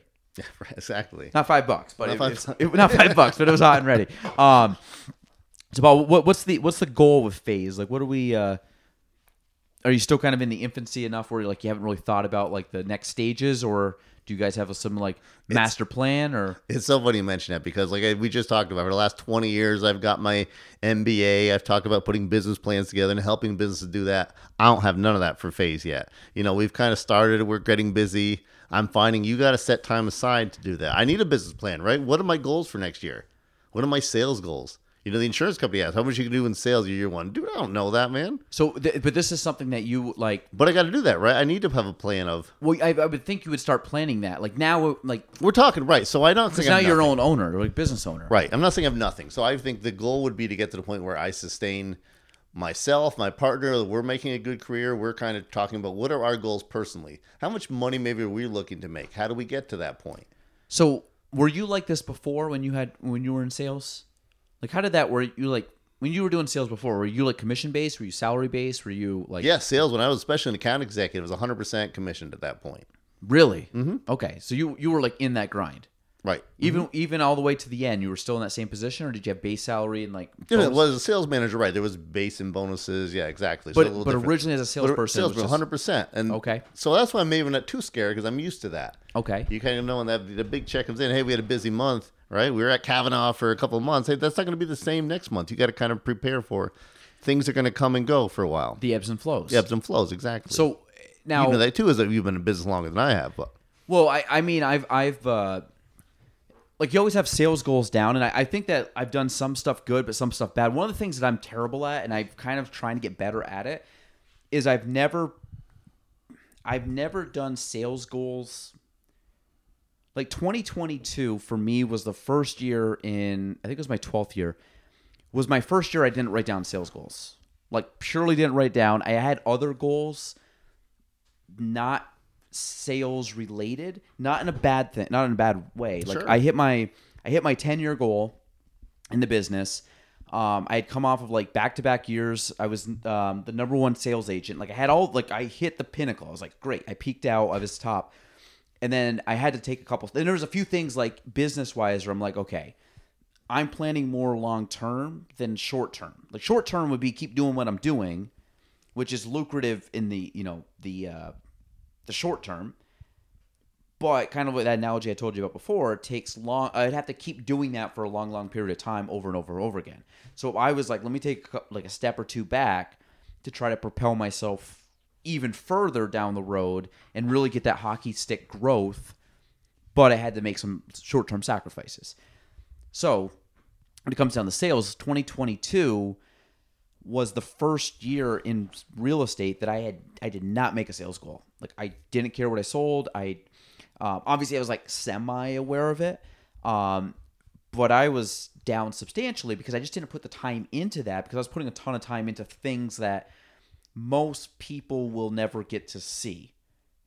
If that makes sense, they will, but like you individually would not see the work that I put in this past year.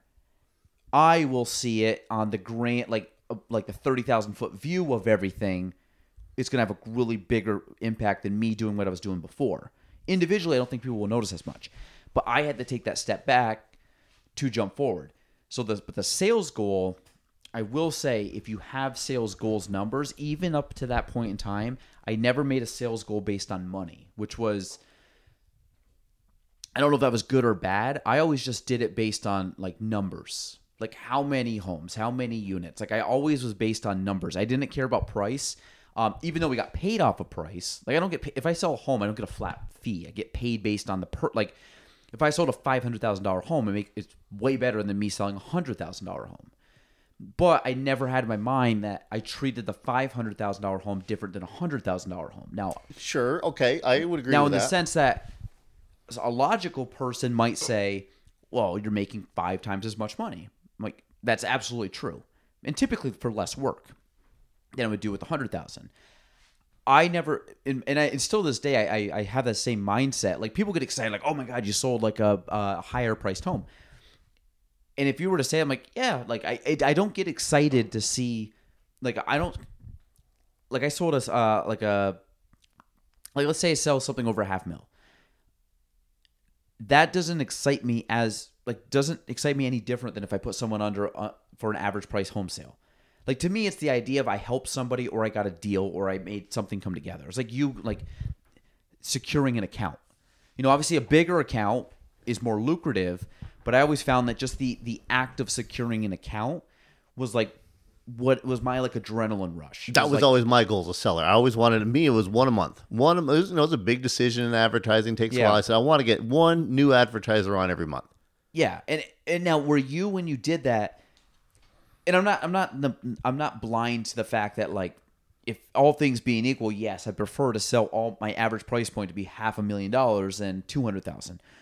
But I never put that into my plan. I always just was like, hey, if I can go from here to this amount, knowing that over time it's natural for the average price point in my industry to increase based on, you know, my my networking group, based on my year's experience, based on doors that open, like I'm naturally going to have a little bit higher average price. But I never factored that in. So I was always like, okay, but my goal was, let's say, like I remember my first goal was 1 deal a month. And it took me 3 years to get it. And then I was like, okay, I'm going to try for 2 deals a month. And that was like, oh my God, that's crazy. I can't do 2 deals a month. Like, I don't know how anybody's even, like, I don't even know how that's possible. I think the max I got to my top year was like 5.5 to 6 deals a month, which I even think that in my head, I'm like, that's insane, because my first 2 years I did 3 and 6 deals in a year, and then really a few years ago I was doing that in a month. Like 3 deals in a month was a bad month, but I had gotten up to that point, but I got up to that point not focusing on dollar. I got up to that point figuring like, how do I go from 1 deal a month to 2 deals a month to 3 deals a month to 4 deals a month? And you can see how that progressed up. And all of a sudden you like look back in the rearview mirror and you're doing 6 deals a month and you're like, oh, okay, like that, I get it. Like that's a lot going on right there. But that's where my mindset was at versus the dollar amount. Like, were you more dollar amount or unit amount? And I could be totally wrong on the way I Sure, did it. no. I think it was good for me to have unit amounts to help me get to the dollar amount goals. At the end of the day, there's deals for corporate wants certain deals of the job. The station wants, or the TV station worked for wanted certain dollar amounts to pay for our resources. And I think goals are good because they help someone stay motivated. It helps someone know that here's the plan. Here's what, the business needs to grow. Here's what I need personally to make sure there's enough money for me and my family. But that's only one metric. And sometimes you can spend so much time trying to think of that bigger deal, right? That big house, that big close, that whale. You should always try for a white whale in your pocket, but you don't want to forget about these smaller ones. Mm-hmm. Now, that's why I like that other metric of 1 deal a month for me, whatever it was. It's going to be different for whatever you're selling. Yeah, and again, I don't know, like, and some people I think are just purely dollar amount. Because I've asked agents before, I'm like, how many deals you do? I'm like, I don't know. I'm at 3 million sales volume, not making, but 300 million or 3 million sales volume. And I've had conversations with agents. I'm like, so how many deals did you do? And people don't know. And I'm in my head, like I always track both. I tracked units and I did track the dollar amount, but I was always focused on the unit amount because the dollar amount kind of has to take care of itself. Like if someone called me and had a $400,000 home, or someone called me and had a $70,000 property, I'm just happy I got a call from a person. Same. Mm-hmm. So it's like, to me, I wasn't discriminating against like, I'm not going to give you the time of day because I'm going to take care of this person. And that's never even crossed my mind with deals. Honestly, I want to deal with the better person. Like, if the $500,000 person's a dick, like probably don't want to talk to you or I'll drop. Like I had a couple big price listings. I just got rid of them. Like these clients are terrible people. Like they're not bad people. They're just not good. They weren't good clients. And that becomes your mental health. This isn't worth the stress or the aggravation over it. You're like me though, and you love what you do, and it's not about. It is about making money, but I just want to help people. I love what I do. I'm excited to go through that process. When they call me now I want to do an estimate. Sure, I'm going to show you what I can do. Here's I think I'm the best choice to help you with this project. I also go in my mind. It's like, I try to really like step back and look at everything. Okay, they're mad about this, or maybe they're unreasonable about this, or maybe they, I'm giving them this information and I'm saying black and they're saying white. And like all these things, and you're trying to figure it out. And then eventually you just got to realize, like, I just got to cut this person off because they're sucking my time. Mm-hmm. And the payout's not going to be there because of whatever unrealistic expectation they have. Like, and we've been in a market right now, like the sales price has dropped. So, last year, the year before, 2 years ago, like if you were a seller and you popped your home on the market, you were probably, we very rarely had to have any argument with a seller because the sellers were just like, yeah, whatever, that sounds great. Like I never thought in a million years I'd sell it for that price. And they were getting that price. Now we're on the flip side. So now sellers have to readjust what they're thinking about. But when we have the conversation of like, listen, like you listed higher than what I told you to list 4, 5, 6 months ago. And we're actually lower than what we were 4, 5, 6 months ago when I told you that value. You still have not dropped. So number one, you haven't even got to my baseline that I wanted at the start. Now that baseline is actually, or that floor is now dropped even more. So now that gap is even further away, but yet you're still clinging on to this dollar amount. So I've had a conversation with sellers. I'm like, do you still want to sell? Like, what's your goal? Like, because you're not going to sell at the price. Like, this is just not going to happen. So what do you want to just take off the market? Do you want to hold on to it? Do you want to rent it? Like, what are your other goals with the property? Well, I want to sell it. Okay, but you're not going to sell at that price. So then you've got to go in that conversation of, what's the next step, knowing that like what we're doing now. And I always tell clients, it's time versus money. So you're dead set. Money's a big issue for you because you're not dropping your price. Are you willing to keep it on the market for 5 years? Like, when's the market going to stop dropping? When's it going to regulate? When are you going to see it climb back up to where we were? Arguably 3 to 5 years. And that's, you and I have joked. I thought about throwing a sign up in my house and putting an FU price onto it. That's just, hey, if somebody wants it, great, but I'm not planning on selling it. Yeah, but then know what that is. But a couple of years ago, it was almost like, hey, honestly, try it because the market is continuing to climb up. So, like, if you want to put yourself above the market, but the market's going that direction, that's not a bad strategy. And I had that strategy with clients. I'm like, try it. Let's try it. Worst case, we find out we're a little too high, but we'll drop it. But that's probably good. Now we're getting to the point where the price is going away. Sellers are holding steady for whatever reason, and the price drops. Or the market value drops. Now that gap between what they want and where the market is has gotten bigger and bigger and bigger. So now they're further away from selling.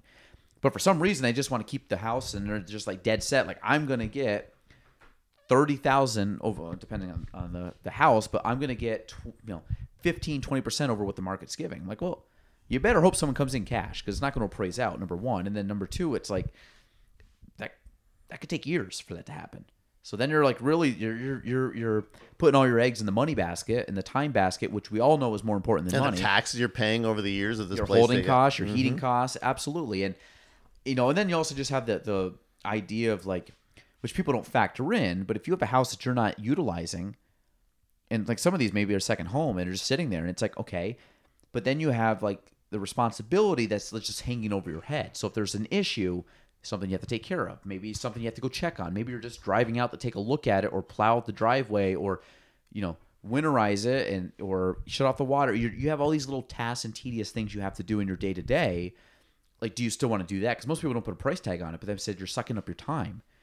I've always wondered that with commercial properties you see around town. Well, not naming it, you see some that sit for years, and I'm thinking vacant. Yeah, why? Like at some point, you're just paying all these taxes. Wouldn't you drop enough to get rid of it? But I don't understand that market. You could probably tell me better over a few beers. No, you're right. No, I mean a few beers would work. Yeah. My loose get, or what's it? My lips get looser, and you'll hear some more color commentary. But that's like, have you run into that in your? I mean, sales business you must have before. Mm-hmm. Like, basically, you come to them, you understand more than what the client knows, and the client's not listening to you. Like I remember we talked about it. Like there was stuff I didn't. I don't want to say I disagree with you. It wasn't right for our business, and it was more of like at the time where I just didn't feel like it was what I wanted to spend the money on, or the avenue I wanted to go. It wasn't that I didn't believe in the product or what it could do for certain people, but it would be like me going and like taking all the information you had and just saying how that was wrong and that the way I do it's better, but I'm not in that industry. Like if I go tell a seller like best way to sell your house and the price to sell your house, and then you're basically saying I want to hire you, but I'm going to tell you how you should do your job, and I'm going to tell you like, oh, you did how many deals and you've been in it for how many years? Like, no. I've actually sold, the last time I sold my house was 20 years ago, so I'm going to tell you how it's done. Like when you get that, those are the clients that are, at the end of the day, the most like sludging client. Like the amount of energy and time and effort that you go through and is wasted because they just can't hear the truth, and you can tell them the truth. Mm-hmm. And it's like, my favorite one is someone that comes up to me and like, listen, I don't know what I'm doing. Can you tell me what's the correct steps? Those, if I hear that, I'm like, you're gonna make out better than any seller because of your attitude. Where basically it's like, I'm hiring you, just tell me what to do. Because people that are good at their job and have been doing it 100% know better than if you're not in that industry.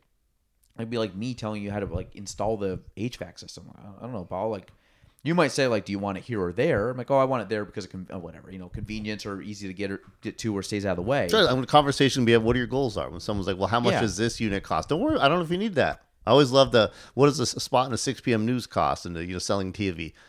I don't even know if you need a spot in the 6 p.m. news. Who are you trying to reach? What's your target audience? What are your goals? Mm-hmm. Then I'll put a plan together to do that. Trust me, that's why you're coming to me for that. Let me figure that part out. Yeah, and I do. Then so tell me the time. Don't bill me a clock. So What say it again? Tell me the time. Don't build me a clock. Just keep it simple and right. I like that. Right? But like, well, that's the first thing when I go, like, someone's trying to sell a property. My first question to ask any seller is like, why are you selling? Like, what's the goal? Like, what are we trying to accomplish here?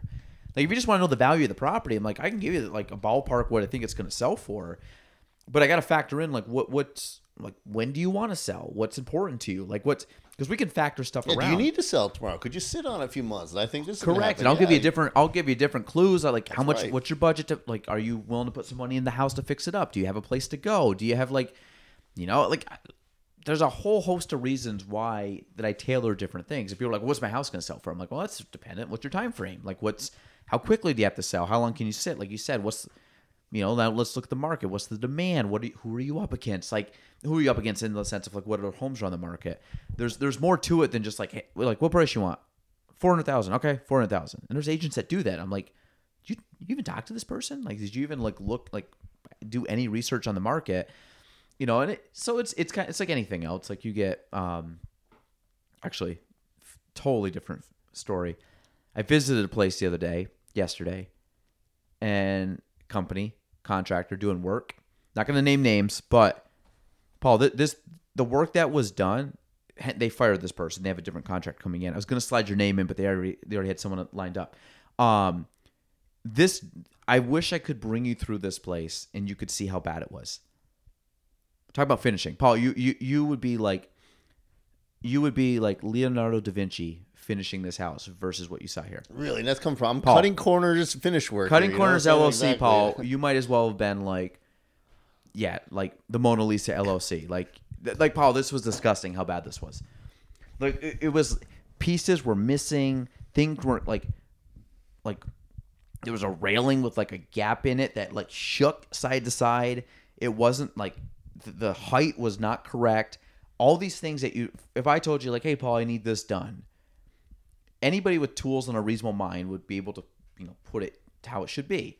It was, and I told son Jen yesterday, it's like, imagine if we both had tools and we had access to material and we had like, you either do not have the knowledge or you just don't care. It was one of those two. It was like a mixture of like, I have the tools, I don't, or maybe you don't have the tools because you're cutting corners, but this was awful. And that is too bad when you see someone doing something that they don't have any experience of the knowledge doing. And I like to believe that I will tell, like even the finished work, man, I've done it before, but that's not a specialty. Now, in your case, correct. Or you could say I just don't. That's out of my pay grade. Or not pay grade, but I'm saying that's out of my knowledge. Exactly. That's. Well, you told me the other day, but like the gutter thing, like I just can't do it. I'm like, okay, I got to talk to you about that. But like that's one of the things. You're just honest. You're like, I'd rather just tell you I can't do it. And like let's like get the problem solved. Which I think is good. I think that's like the honesty factor.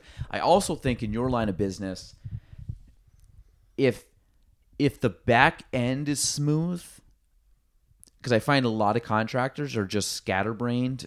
And again, I'm generalizing here, but like there's a lot of contractors just scatterbrained. They won't get back to you. All of a sudden, they were supposed to do something, and then you find out like a week later they put another job in front, and they won't get back to you for another like month. I mean, you hear all these stories all the time, and just trying to get people out to do stuff.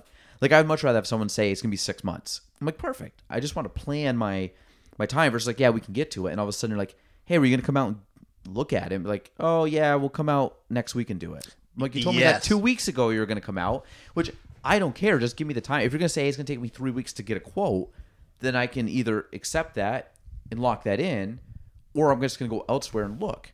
But I said, at least give me the courtesy. And these people that, like, I've seen that plenty of times where it's like, hey, so-and-so was supposed to stop in. So-and-so was supposed to stop in. Or they go radio silent and you haven't heard from them, and then you're following up with them. And I always find it crazy. If, like, I'm following up to you to put money in your pocket, there's something wrong about that. Like, in my business, if I don't follow up with someone's calling another agent in about 10 minutes. Like, that's just the reality of my business. But that's not the case for most people. And that's always, like, is so bizarre to me that I'm, like, giving you an opportunity to potentially have business. And the least you could do is just say, hey, I'm too busy like this week. Mm-hmm. How about I come out Monday morning and take a look at it? Perfect. What time? And that's what I loved about, I did the Disney College program and the Disney customer experience they go for. And that's external customers and internal customers. How can you make sure that you stand out and it's probably this amazing experience? I want when you to work with FaZe, it was easy to do business with FaZe. They did quality work. God, that son of a bitch was hilarious. He had a good time. He interacted You're with talking about everybody Cody right here. now? Yeah, Cody, right? Yeah, Not yeah, me. yeah, I'm yeah, a fucking yeah. asshole. Oops. Yeah, of course, Cody. Absolutely. You know what I'm saying? I wanted to be different. This guy was fun. Well, He's got a fun logo. Well, the other thing too, like even when you send me money, like you don't send me money. When you send me the bill to give you money, like the billing process is just like it's easy.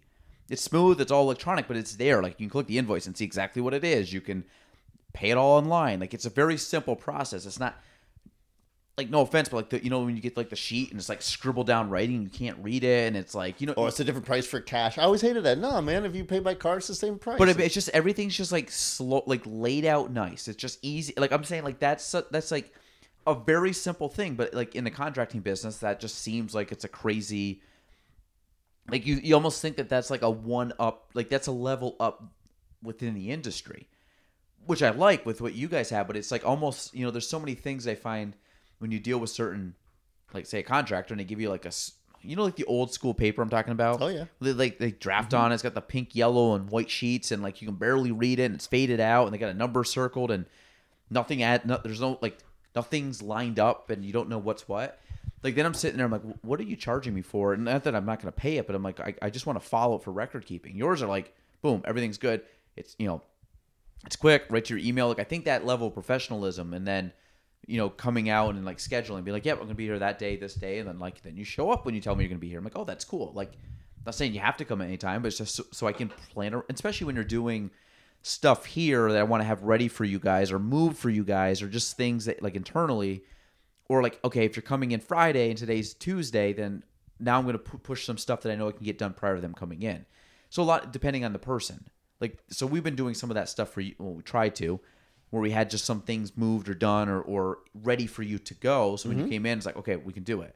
Or to kind of plan around, what's priority or what the weather's doing and things like that. But I like that aspect of try to make it smoother because I could rely on you guys showing up versus like, I don't know when Paul and Cody are coming. Like they came, I don't know, they came last Tuesday and now it's Thursday. And like, I haven't heard from them all week. Like that's, especially when the job's like just, as you could say, it's just sitting there for days and days and days.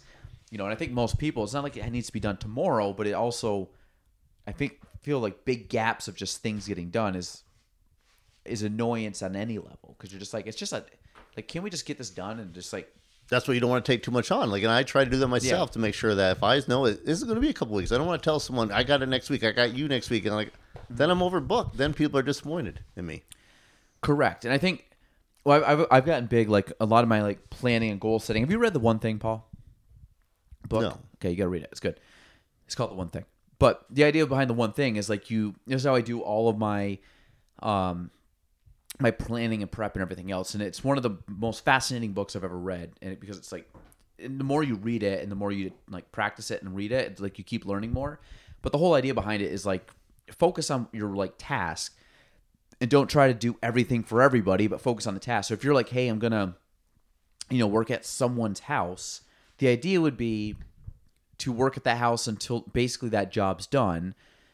Or you have only one other thing that's going to fill the gap. But like you said, you're not going to have a million things that are going to take time up. Like we're working on some stuff internally that we were doing, quite actively. And then this opportunity to buy this kind of fell in my lap about 3 months ago. And I was still doing stuff to the point when it was almost time to move in here. Like I wasn't even ready because I was so focused on that stuff. I didn't put any focus into this. Well, then we got this place, and then my focus completely shifted to this place. Like I punted a lot of stuff because I just didn't want to overload myself, but I also didn't want to like dabble in this. You know what I mean? I didn't want to be sitting here doing a bunch of sales stuff and then dabbling here, and all of a sudden this project goes out until like June of next year. Right, and things take longer than you thought. You get sick. Like my son had COVID for a while, right? Yeah. That I had to stay home with him. Like that threw me right off. Then things get backed up. But here I was like, I'm just here. I'm here. Like I'm and I have a family and kids, and I'm trying to make sure I'm not neglecting them, but I neglected stuff in the business. But I'm like, but it's almost like I can only do so much. So my thing is, I'm going to power through this as much as I can. And then I can make a big check mark that this is completely done. And we're like 90 to 95% of the way there. But I can make that check mark. And then I'm like, great. I can push all of that crap aside. Now I can get back to what I really want to do that is going to have a greater impact on the, like, this is a portion of an impact on the business, but it was definitely a distraction, but it was a distraction that I couldn't, like, just passively chip away at. Because, like, imagine, like, moving all your stuff in and then trying to paint. Like, moving all your stuff in and trying to, like, have you come work around stuff. It's like, no, blank canvas. Let's just get as much done and move stuff in.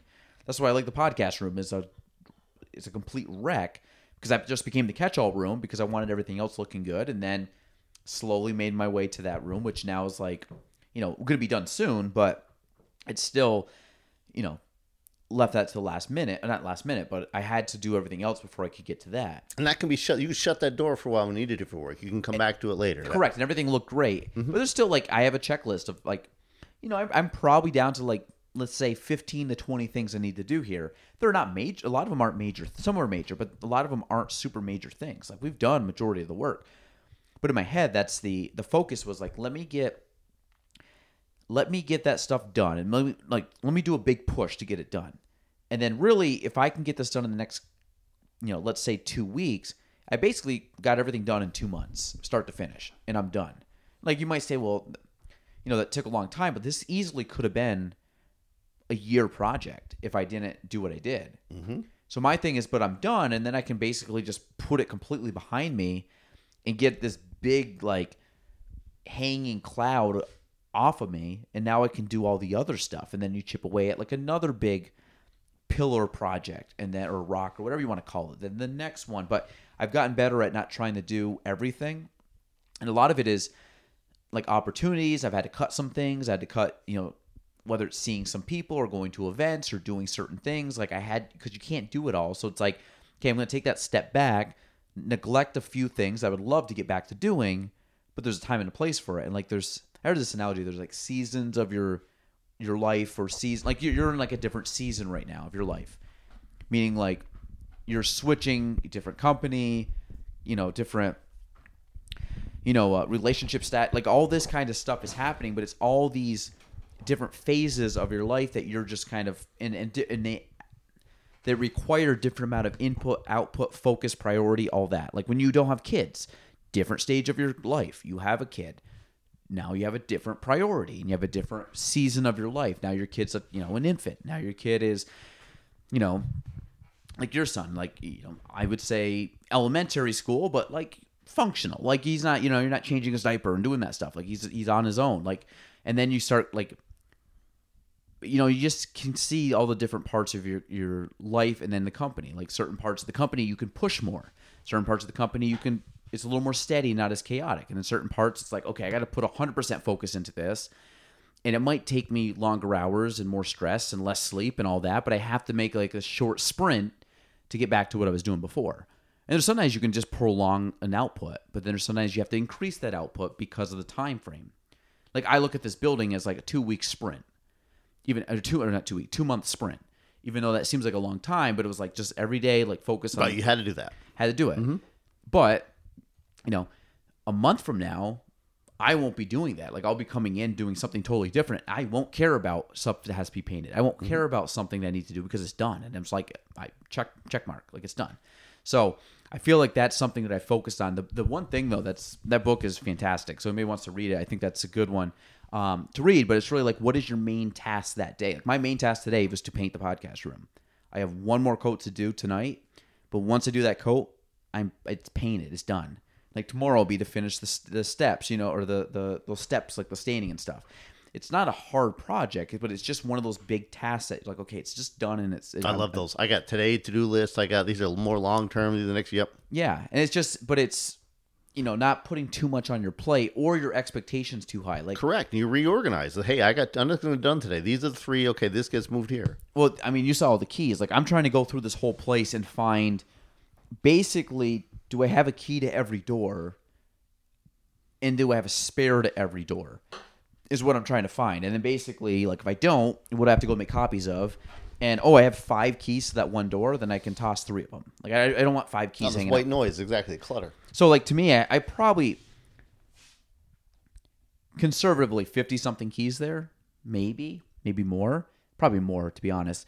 But I have all these keys sitting there, and, like, I really only need, if I have 2 sets to every door, you're probably looking at no more than like 30 keys, something like that. So I bet you I can get that 50% of the way gone, but then it's organized. Like that right there is a full day project of going around and just like trying a bunch of keys and then labeling all the keys and keeping them, like I have them taped to pieces of paper with the label as to what they go to. And, slowly making, I mean, it's a big building. So like slowly making my way around every single doorway. But once that's done and I have all the keys and I'm like, I should never have to come back to that project again. But it's something that needs to be done now. Or I could just sit there and be like, every time I run into a door issue, I got to figure out which key it is. So it's more to the convenience, but I'm saving myself a lot of time in the future by doing it. But that's like a big project that hopefully, next week at some point, one of those days, that's going to be my one thing is like, just figure out the keys.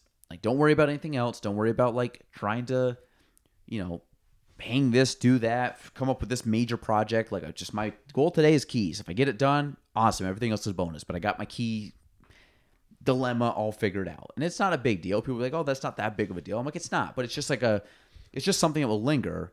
And it'll sit on my desk. And it'll be all these keys all over the place. And it's a small task. But that's like, it could just be like hanging, like that fireplace. It could be just hanging that fireplace.